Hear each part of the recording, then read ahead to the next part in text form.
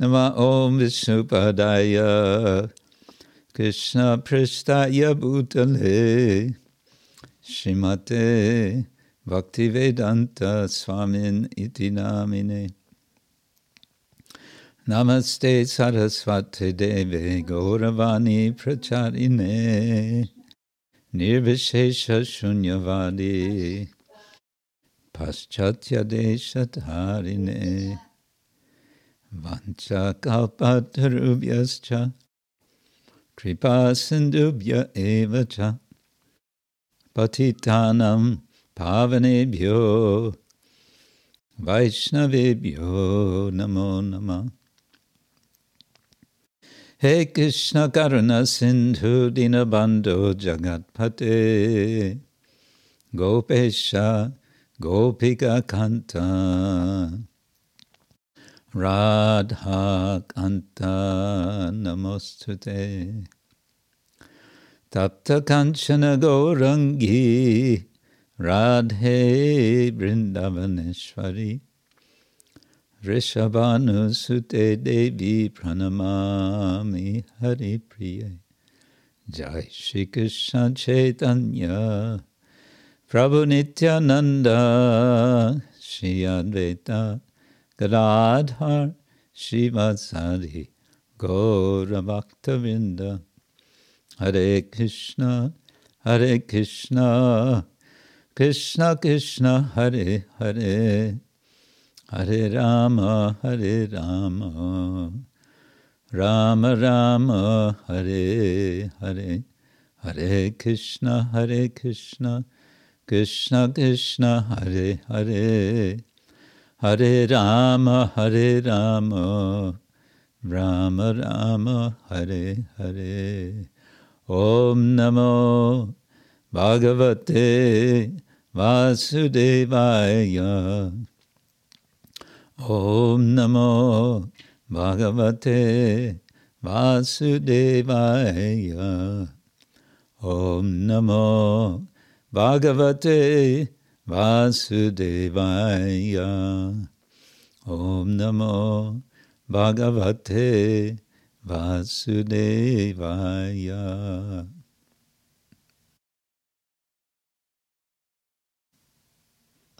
We're getting a screen with Bhagavad Gita.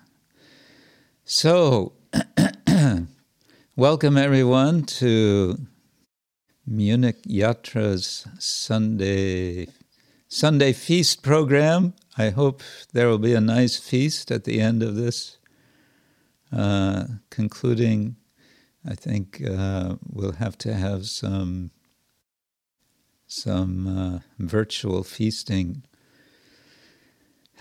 In any case, we can feast on the holy name and we can feast on Krishna's words in Bhagavad Gita, in which we are reading chapter 6, verse number 27.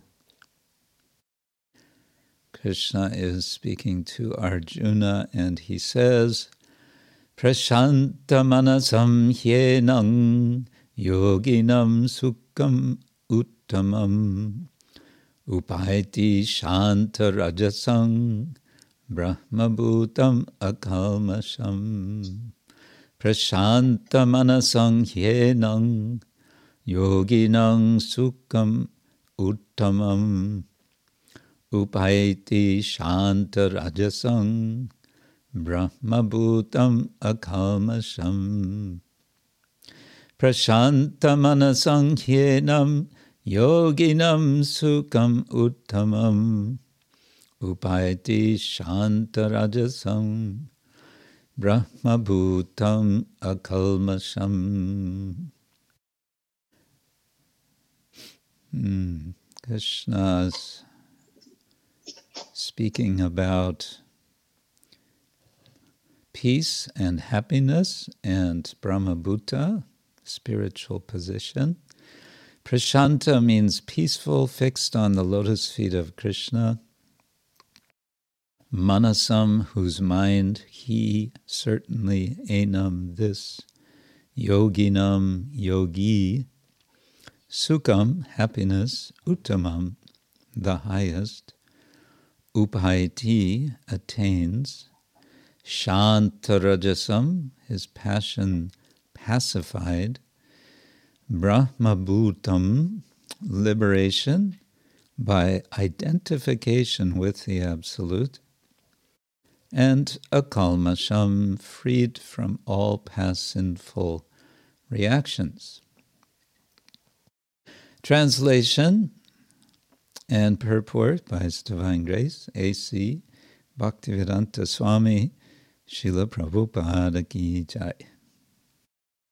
Translation: the yogi whose mind is fixed on me verily attains the highest perfection of transcendental happiness. He is beyond the mode of passion. He realizes his qualitative identity with the Supreme, and thus he is freed from all reactions to past deeds. And Prabhupada's short purport, excuse me, Brahmabhuta is the state of being free from material contamination and situated in the transcendental service of the Lord. Mad Bhaktim Labhate Param, chapter 18, verse 54. One cannot remain in the quality of Brahman, the Absolute, until one's mind is fixed on the lotus feet of the Lord. Savai Mana Krishna Padaravindayoho. To be always engaged in the transcendental loving service of the Lord,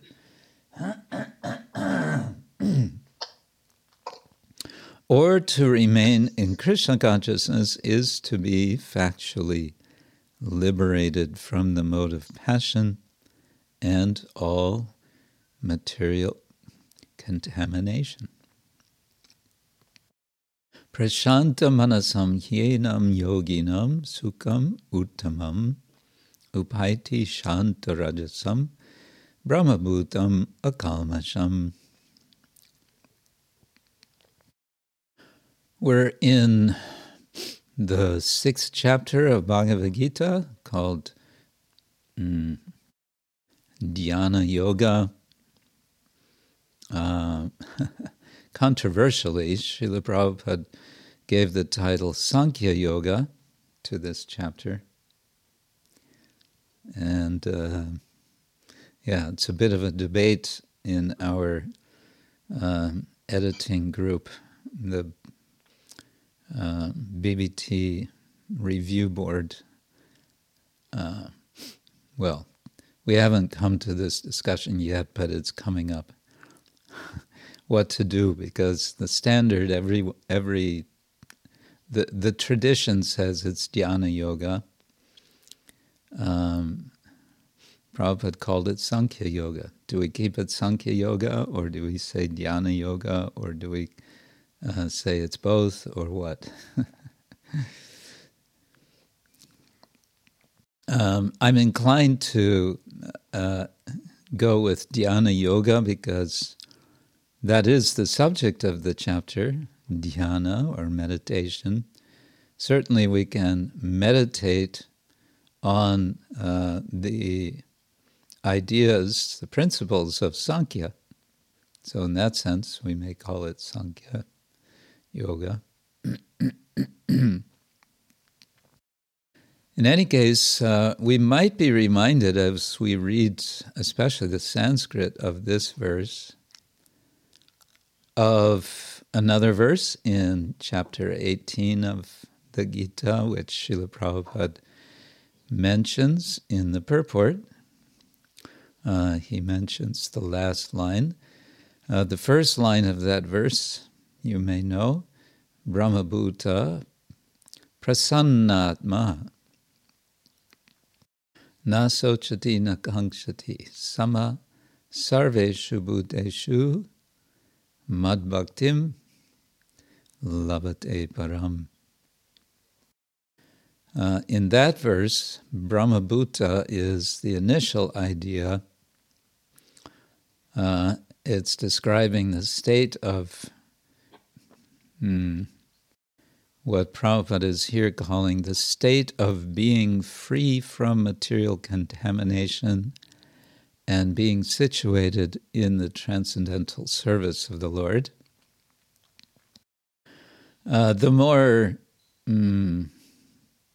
The technical term Brahman, of course, is not specifying the Lord as such, but is giving the more, shall we say, impersonal understanding of the Absolute. And so we can say the Bhagavad Gita in general sometimes is giving the more impersonal and therefore, in a sense, more inclusive understanding. Inclusive in the sense that someone may not be inclined or have understanding of Paramatma or Bhagavan, but will have some idea about Brahman. And another point is that the Bhagavad Gita is one of the Upanishads, in effect. It's sometimes called the Gita Upanishad. And the Upanishads are very much concerned with Brahman. So this general idea of being situated in Brahman is what's described in the 18th chapter. Brahma Bhuta Prasannatma. But then the punchline comes in the last line of that verse. Mad bhaktim labate param. One attains to devotion to me, the Lord, Krishna says. What kind of bhakti? Supreme bhakti, param bhaktim. Mad bhaktim labate param. So in this verse, chapter 6 verse, Prashanta Manasam is anticipating, we could say, the first line of 1854, because that verse, Brahmabhuta Prasannatma. Now, the word prasanna is, it's different from prashanta, but it has a similar sense if we want to take shanta, meaning peace, and prasanna, meaning joyfulness, as being similar or being related. And earlier in the Gita, Krishna speaks of the relation between peace and happiness when he says, you cannot have happiness without peace.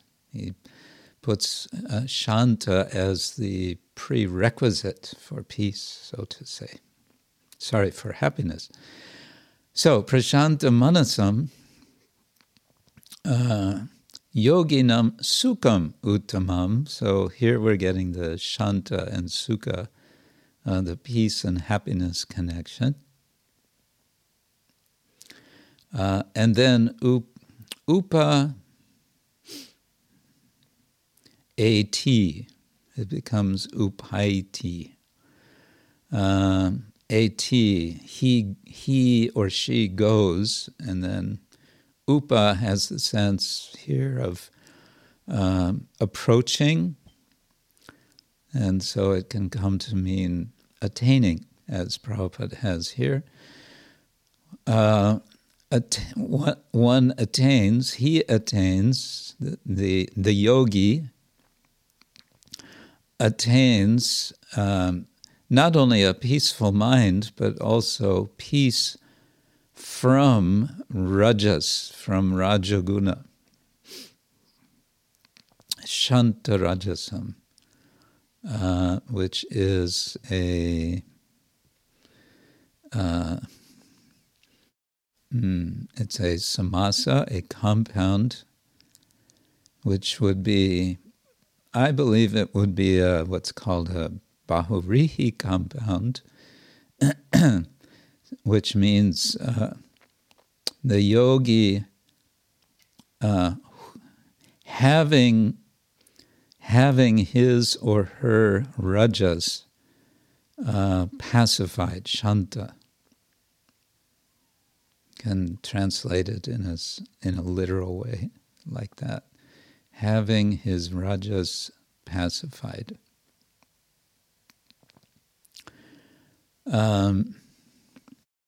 Now, this verse has a structure which is very common throughout the Gita. I would say many, many, many verses have this structure of describing some qualities or some action in the first half, and then in the second half telling what the result of that is, what we can get as a result. Or, in the case of an undesirable result, it's also describing that. We've just been reading in our here in our morning Gita grammar class with one student,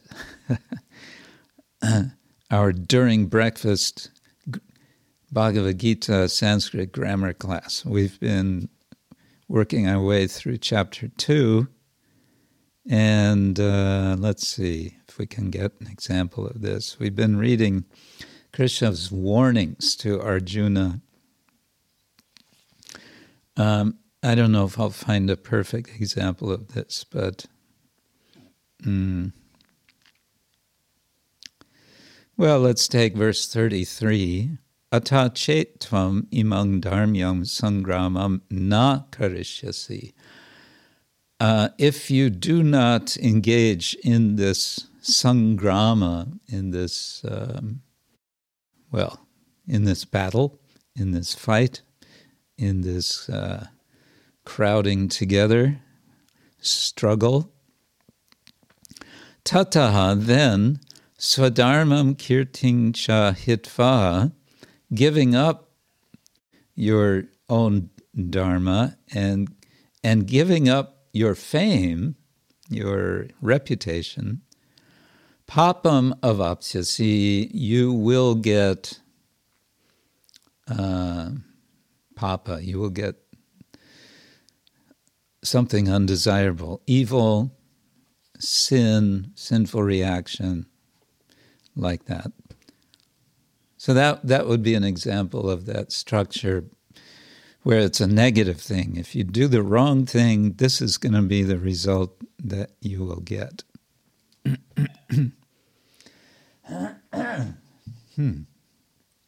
Let's try the water trick again.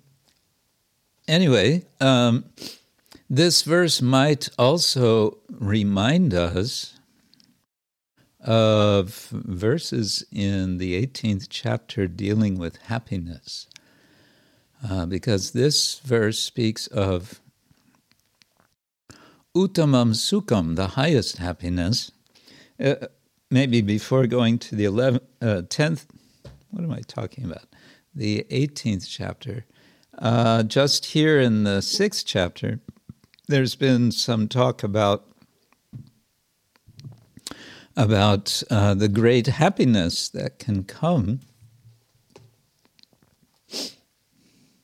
as a result of this dhyana yoga,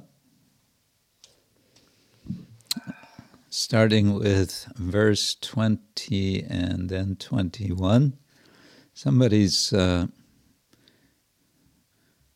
We're hearing somebody's breathing. It's good maybe to turn off, to mute your microphones, including, yes, okay. Verse 21. 21 of this chapter. Sukham atyantikam yatat buddhigrahyam atindriyam veti yatra na chaivayam stitas chalati tatvata. It's describing the result of practicing meditation, and it's saying, we still have somebody with microphone on, shuffling about, no? Anyway, this perfection is characterized by one's ability to see the self by the pure mind and to relish and rejoice in the self. In that joyous state, here we are, in that joyous state, one is situated in boundless transcendental happiness, realized through transcendental senses. So in other words, we have a lot to look forward to by practicing yoga, especially, bhakti yoga, possibly in the form of dhyana yoga. Sukham atyantikam yatat, it's topmost happiness that's being promised here. And this is, of course, in contrast with the ordinary sense of sukha, which is put in typically together with its opposite, dukkha. That was another verse we just were discussing in our morning class. Where is it? Here we are. Sukha dukkhe same kritva labha labho jaya jayo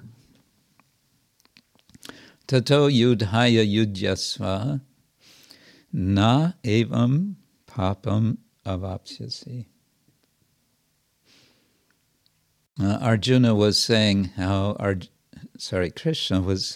Arjuna will gain papa if he neglects his duty, and now he's saying you can go beyond the dualities of this world and thus become and thus not be implicated by sin. Sukha dukkhe same kritva. And so many times Krishna speaks of happiness and distress together. So the happiness he's talking about here, sukham uttamam, is a different category of happiness. But then we may want to think about what Krishna says regarding happiness in chapter 18 with respect to the modes of nature. And here he talks about happiness in relation, at least with respect to mode of goodness and mode of passion, with respect to poison, visha. That which is in the beginning, which in the beginning may be just like poison, but at the end is just like nectar, amritam, and which awakens one to self-realization, is said to be happiness in the mode of goodness. Poison in the beginning, nectar in the end, awakening, self-realization. If you've experienced that, you may be on to something good. Happiness in the mode of goodness. On the other hand, that happiness, which is derived from contact of the senses with their objects, Vishaya Indriya Samyoga, the samyoga of Vishaya and the Indriya, and which appears like nectar at first, tat agre amrita upamam, but poison at the end, pariname visham iva, is said to be of the nature of passion. Now, in today's verse, it says, Upaiti shanta rajasam. One becomes free from one's rajas is shanta. It becomes pacified, suggesting that we will be free from the so-called happiness, which is happiness in the mode of passion, being that which is the happiness of senses connecting with sense objects, leading to experiencing poison. What to speak of happiness in the mode of ignorance?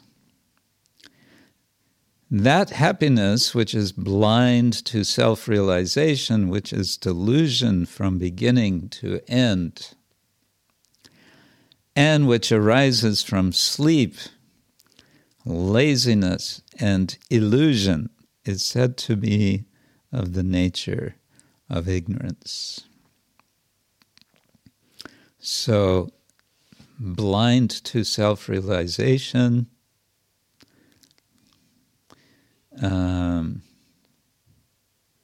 what's in the Sanskrit?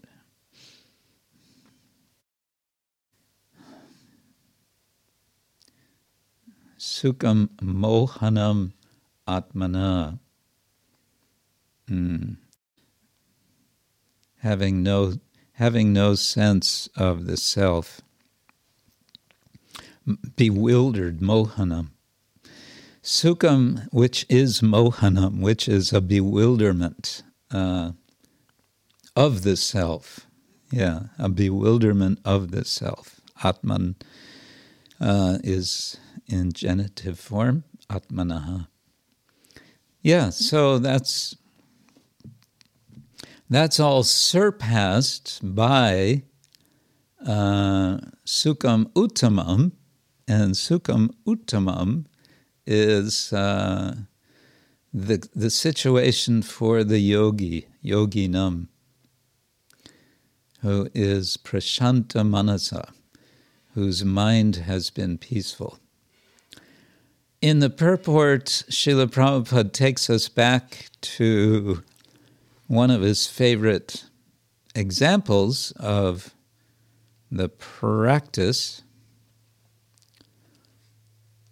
of devotional service, which he quotes in chapter 6, text number 18, 3 verses from Srimad Bhagavatam, Canto 9, Chapter 4, verses 18 through 20.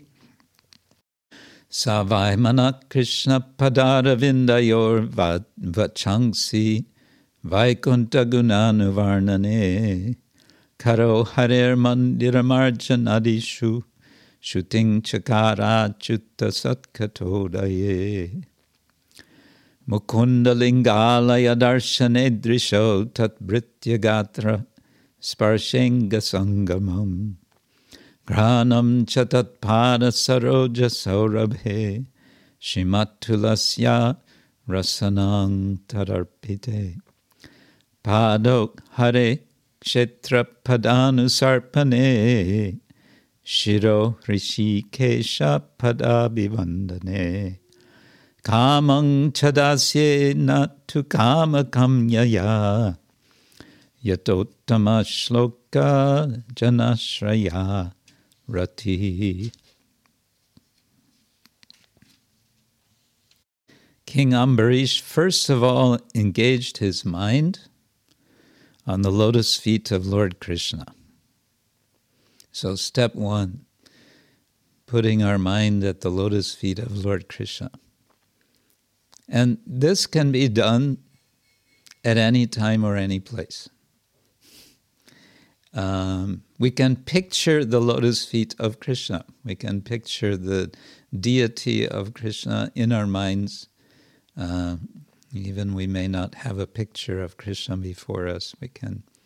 We have seen pictures, so we can picture Krishna's lotus feet. And of course, putting mind to the lotus feet has also a figurative meaning, namely engaging the mind in service. And we may say that's the more sort of inclusive sense of engaging the mind at the lotus feet of the Lord. So one can say engaging the mind in the lotus feet of the Lord is also including making plans how to serve the Lord.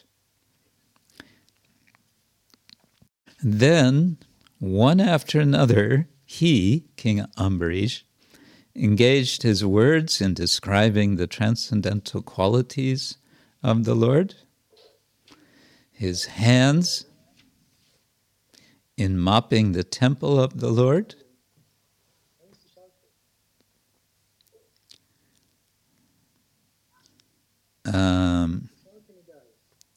somebody's microphone is on.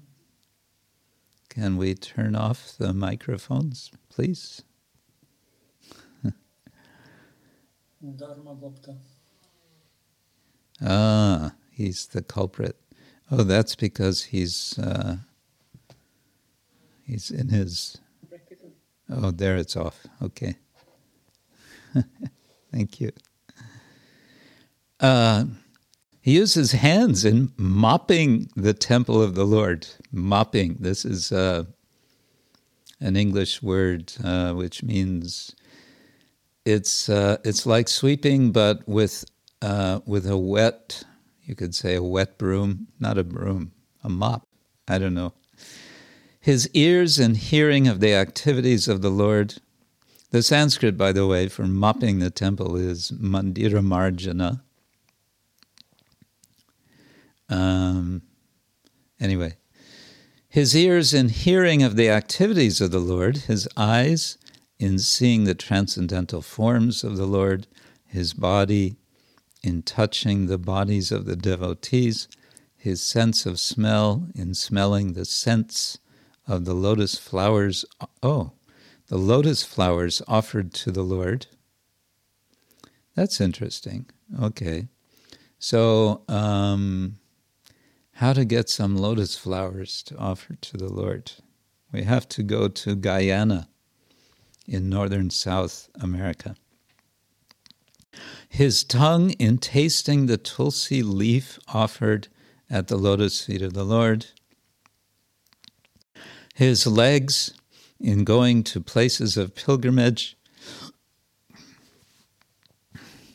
Maybe not during pandemic lockdown, and the temple of the Lord. His head in offering obeisance unto the Lord, and his desires in executing the mission of the Lord. All these transcendental activities are quite befitting, quite appropriate for a pure devotee. So, King Ambarish gives us the example how to practice dhyana yoga. You can say Prabhupada's referring to this within this chapter, dhyana yoga. So that's nice. Prashanta manasam hi enam yoginam sukham uttamam upaiti shanta rajasam brahmabhutam akalmasham. It's another word for sin is kalmasha, which has perhaps other connotations than papam.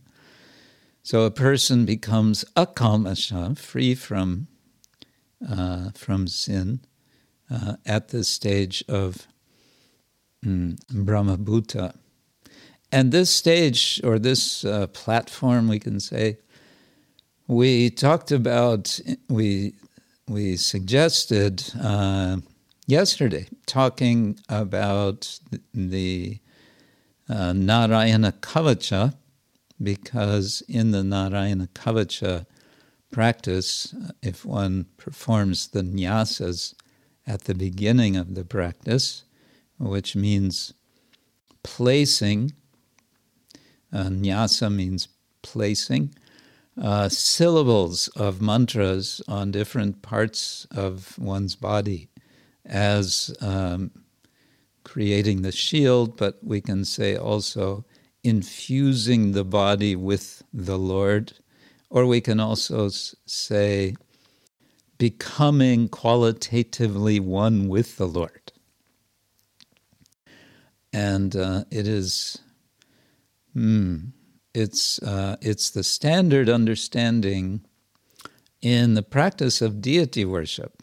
This is why there are preliminary practices when performing deity worship of purification and also of nyasa, because the whole idea is one should make oneself qualitatively the same as the Lord one is worshiping. So that idea is also there with Brahmabhuta. But if again we jump back to the 18th chapter description of Brahmabhuta, what do we find? Brahmabhuta prasannatma. Again, one is very joyful. And na sochati na kangshati. There's no lamentation and there's no hankering. No lamentation, no hankering, which suggests not being overly preoccupied either with the past or the future. Being focused in the mind means, in particular, being focused in the present, being aware of what is going on at the present moment with oneself, becoming aware or being aware of everything about oneself. And being less concerned. I won't say completely not concerned, because a devotee will be, to be Krishna conscious, Prabhupada said, means first to be conscious. And to be conscious means to be appropriately conscious of past and future, not oblivious, not, as we say, spaced out, but appropriately aware. But na shochati na kangshati, and then sama sarveshu bhuteshu. Having or cultivating a vision of all living beings being the same. Pursuing that vision. We may find it difficult at times. We have our preferences, we have our favorites of living entities. And to be sort of absolutely equal to all living entities, including bacteria and viruses, not so easy. But pursuing that vision, which means also, this I would say is part of being qualitatively the same as the Lord, as it means also cultivating a sense of how does Krishna see the world? what's the God's eye perspective on what's going on right now? What is God's perspective? And this can be very, very liberating, because we can sort of mentally, you can, zip up, so to say. You put yourself in a little mental drone machine, and you elevate yourself to the position of Krishna beyond this world. Then how does everything look? All the things that we are so caught up in, how does it all look? Not that the Lord is indifferent, not that he doesn't care, but he sees, he has the full picture of what is happening.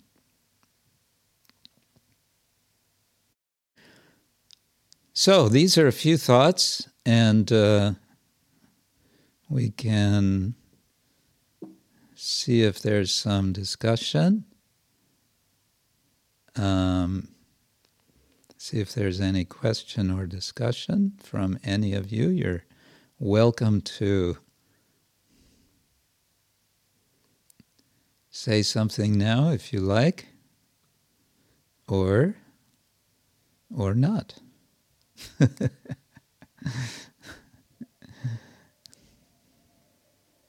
Krishna, can I ask a question? Avadhuta Rai, we can always depend on Avadhuta Rai to ask a question. Okay. Accept my humble obeisances. Jai. I wanted to ask, you mentioned this shloka, Brahmavutta prasanatmana shochati na kanchati. Lamentation and hankering is not there. But is it possible that also in the level of goodness already? Well, yeah, these categories are, they're the Bhagavad Gita is giving us a map to help us orient ourselves. And these categories are not absolute black and white with no gray in between. So as we are, you can say, rising up to if we want to take the image of being underwater, material existence is like being if we're very deeply in material existence, it's like being very deeply down in the water where so far down there's no light. And then we're moving up toward the surface, and as we go up, there's more and more light. And as we come to the surface, then so much light is there. So it's a rough analogy, but mode of goodness, we can say, is like being on the surface. We're not out of the water yet, but we're on the surface, and now we can breathe, and we can see where we are. The illumination is there, and we can see where we need to go. So yeah, we can say in that sense that hankering, lamentation, there may be still some tinges of that, but they're not pulling us down. They're not dragging us down. We may feel some. Yeah, we may feel some remorse for past actions. As devotees, in fact, that's a very appropriate feeling to have for activity that we've done in the past that was not appropriate. Then to feel remorse. And of course, hankering, we have also devotional hankering. longing for service, longing for association of devotees. This is especially something we may feel nowadays with all this isolation. We want to have, it's nice having association of devotees on the internet. That's certainly, we can be grateful for that, but there's also something missing of just being personally with others. Together we can see each other face to face. Here we can only see each other still slightly indirectly. If I'm looking in the camera, you can see me, but I can't see you. Look, you see me looking, but I don't see you. If I see you, I look down on the screen. I can see you, but you don't see me looking at you. So, anyway, some hankering in that sense can be there. Is that okay? Yes, Maharaj. I can have other question. Oh, I don't know. Wait, let's see if there's others first. Mandali is asking. Mandali, do you want me to read this or do you want to come on and speak to us? She generally likes to keep hidden, I think. Okay, question. Question, would it be all right to interpret the Brahmabhuta Prasannatma verse by saying that unless one is completely satisfied, one cannot love purely, as there will be a possibility of selfish motivation in a relationship? Does that mean that one can be theoretically happy without Krishna, and that the beauty of Krishna is in that he created devotees with the possibility of being completely happy without him? Oh. I have to probably read this 5 times before I get it, but let's see.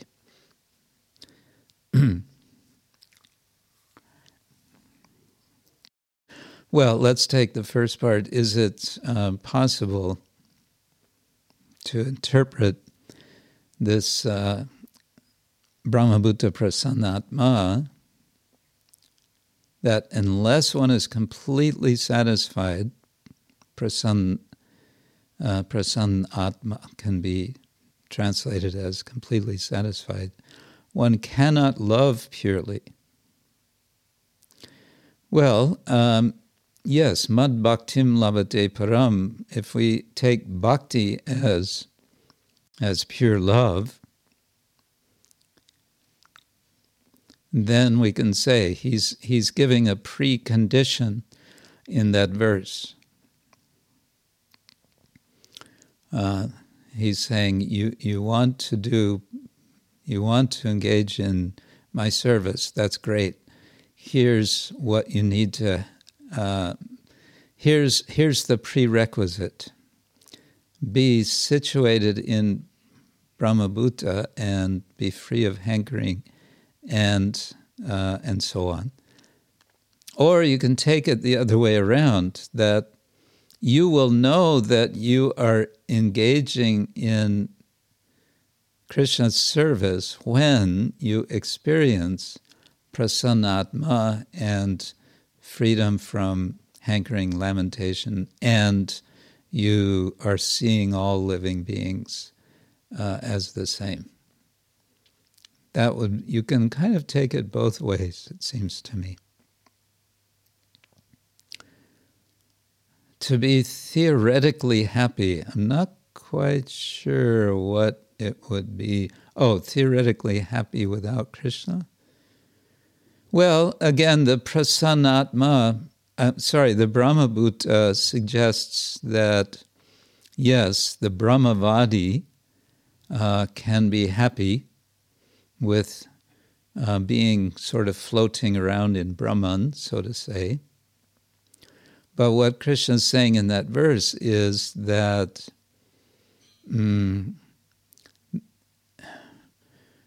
at that point, the natural next step is going to be to serve Krishna, because you're in this, you're floating around in Brahman, feeling very happy, but for how long? Until it gets maybe kind of boring.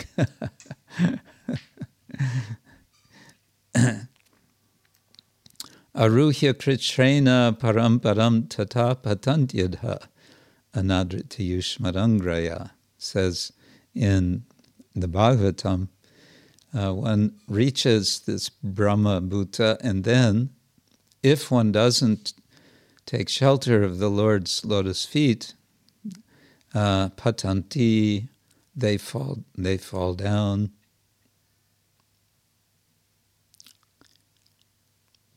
So,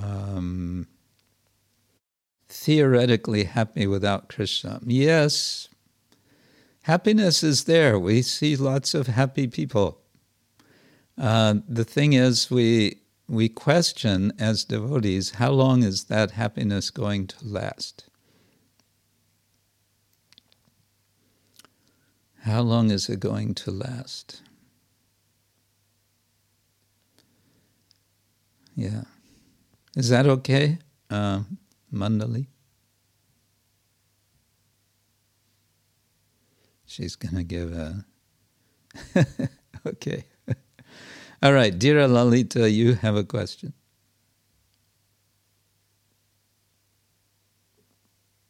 Yes, a question going Maharaj. Hare Krishna. Continuing with Brahma Bhutam, in the verse, in the translation here, it says Brahma Bhutam, liberated by identification with the Absolute. Mm-hmm. So I was thinking, this process of Bhakti Yoga that we're practicing, it leads us towards finding out that I'm not this body, that I'm spirit soul. Does that ultimately means if I come to the realization that I'm a spirit soul, does it mean that that's ultimately identification of with the Absolute, that that qualitative identity with the Absolute? Is that sort of a similar thing, or am I missing something? No, that's the same thing. That's what the Upanishads are all about, is realizing that Atma and Brahman are the same. So to realize Atma means realizing ourselves as being, we say spirit soul.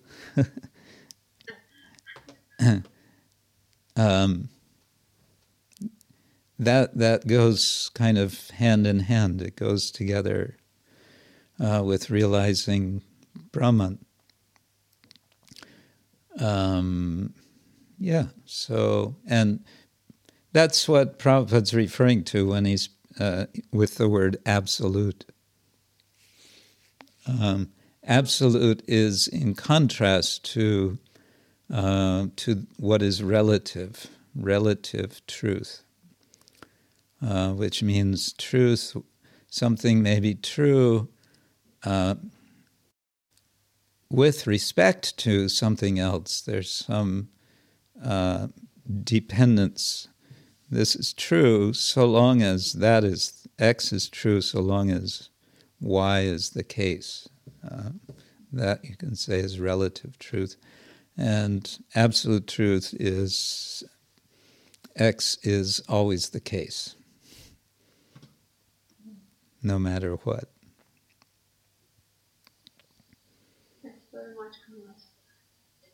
Rajkumar. Okay. Yeah. So, what else? Anyone else have a comment or a question? Question, please. Oh, yes. Avadutura, yes. In the 9th chapter of the Gita, the 29th shloka speaks about devotional service. Whoever does it is in me, Krishna says. Can you explain a little bit what means in me?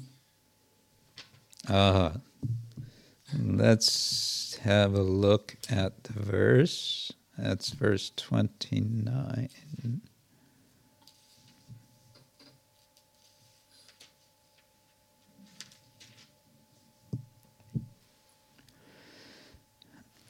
Yes. Samoham sarvabhuteshu na me dveshosti na priya ye bhajanti tuman bhaktya mayi te teshu cha api aham. Yeah, it literally says in me because mayi is the locative form of the pronoun, of the first person pronoun. So mayi, in me. So you're asking, what does that mean to be in me? Well, let's see. Prabhupada's translation, I envy no one, nor am I partial to anyone. I'm equal to all, but whoever renders service unto me in devotion is a friend, is in me, and I am also a friend to him. I suppose we could take this in a sort of ordinary sense, like being in someone's friendship. We say like that in English, I am in friendship with a such and such person. Or I am in agreement, or I'm in a conspiracy with. Have to watch out about talking about conspiracies nowadays. Then on the other side, if we go from the transcendental side, we may want to remember the body of Krishna is Satchit Ananda Vigraha. And Satchit Ananda is, it's fully spiritual. And we understand that the Atma, the self, is also Satchit Ananda. And again, that means there's some kind of non-difference. There's a qualitative non-difference. And then if we go back to same chapter, verse 4,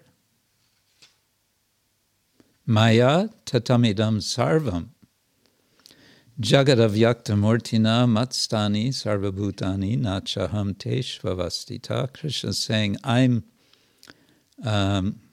stretched, tatam, I'm pervading this world, and I am beyond this world. So, in a similar way, we are within the body of God. Like the Sri Sampradaya, the Ramanuja Sampradaya, they like to use this analogy of the universe just as the soul, the Atma, is in the body and pervades the body and rules the body. Similarly, the Lord is in the universe and pervades the universe and rules the universe. So, in that sense, we can say we are in Krishna. of course, in the next verse, in verse 5, Krishna says, Nachamatstani bhutani pashyame yogam aishvaram. Bhuta brinnacha bhutasto mamatma bhuta bhavana. Yet everything that is created does not rest in me. Wait a minute, Krishna, you just said everything rests in me, and now you're saying everything doesn't rest in me. Make up your mind. Behold my mystic opulence, pashyame yogam aishvaram. Although I am the maintainer of all living entities, and although I am everywhere, I am not a part of this cosmic manifestation, for myself is the very source of creation. Now, at some point in all of this kind of contemplation, we realize that our notions of space, just as our notions of time, break down. They don't work anymore when talking about Krishna, when talking about the Supreme Person, the Supreme Form, talking about Satchit Ananda. It's not like the we're not talking about in and next to and above and below in the same way as we do in three-dimensional space. And I would say that's exactly what Krishna wants to do by speaking this verse number 5. He wants to shake us out of our limited notions of relation in terms of space, and therefore also in terms of time. He says, Pashyame yogam aishvaram. See my unlimited, my yoga lordship. Literally, my lordship. How to say my lordship of engagement? I don't know. It depends how you translate yoga, but Prabhupada translates it as mystic power, which is nice. Here comes Mandali's postscript question. Could we then say that the purpose, quote unquote, of the Brahman platform is to create an illusion for the soul that it is happy without Krishna? So when we decide to serve him, it is not out of selfish desire to become happy, but out of pure love. Well,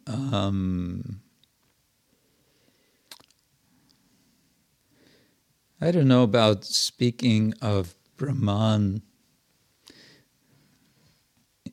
We don't want to say that Brahman is a kind of illusion, because that's getting a little problematic.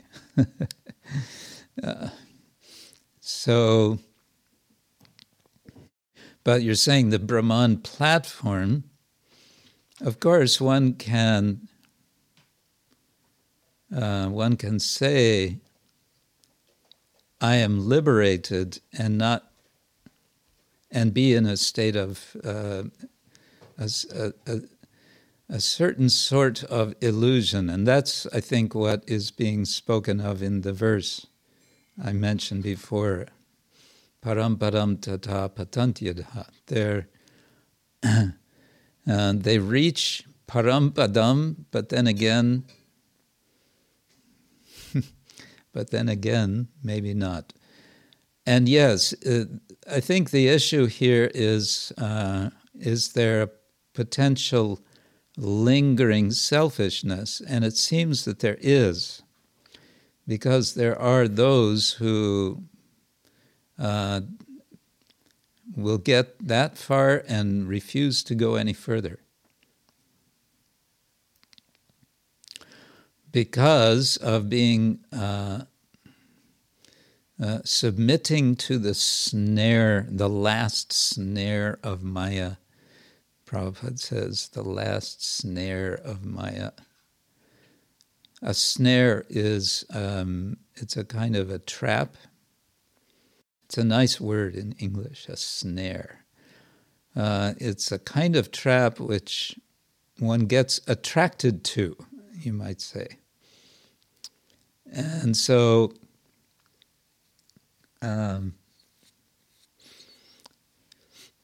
Maya has many snares, many traps, one after another. If one can transcend one trap of gross material pleasure, another one, a more subtle one, fame, profit, distinction, position, and so on. If I can cross beyond all of those, there's still a last snare, and that last snare is that I think of myself, I have become God. And that we can equate with a certain, I would say, lower end of Brahman realization.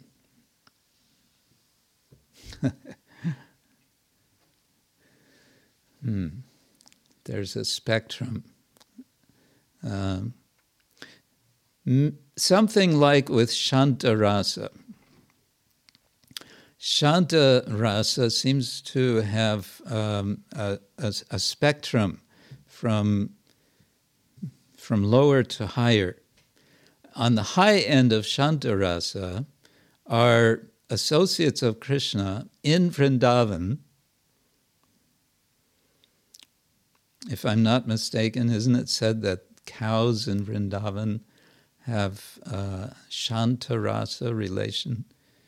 In any case, the trees, the grass, Shanta Rasa, but they're related with Krishna, and even there's a sense of service to Krishna, right? They're bending down, the trees are bending down,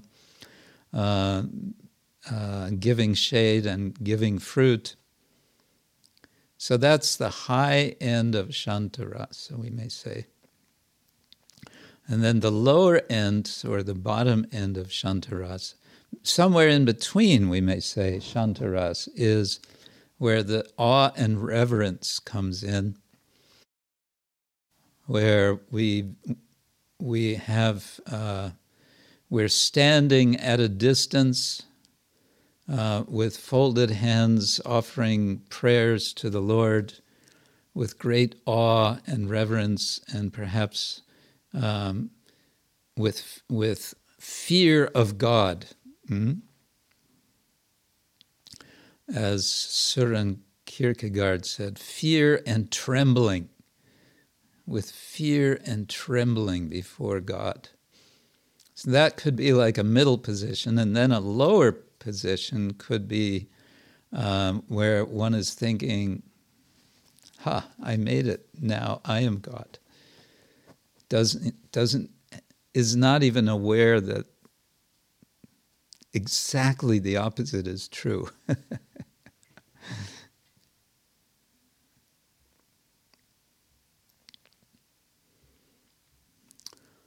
So in that sense, yes, Brahmabhuta, on the low end, I would say, could be a platform for facilitating this illusion. Is that okay?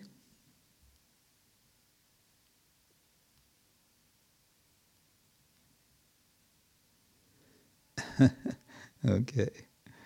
Hare Krishna. Well, I think I will say thank you very much, especially to Munich Yatra for this opportunity to share with you Bhagavad Gita. And wish you all, whether you're in Munich or elsewhere, because we see several devotees here are not in Munich, wherever you are, wish you all the best for this week. Keep safe and well. And chant and be happy. And be prasanna atma. Be prashanta manasa. Be peaceful in your mind. And experience sukham uttamam, super happiness. Anybody here want to experience super happiness?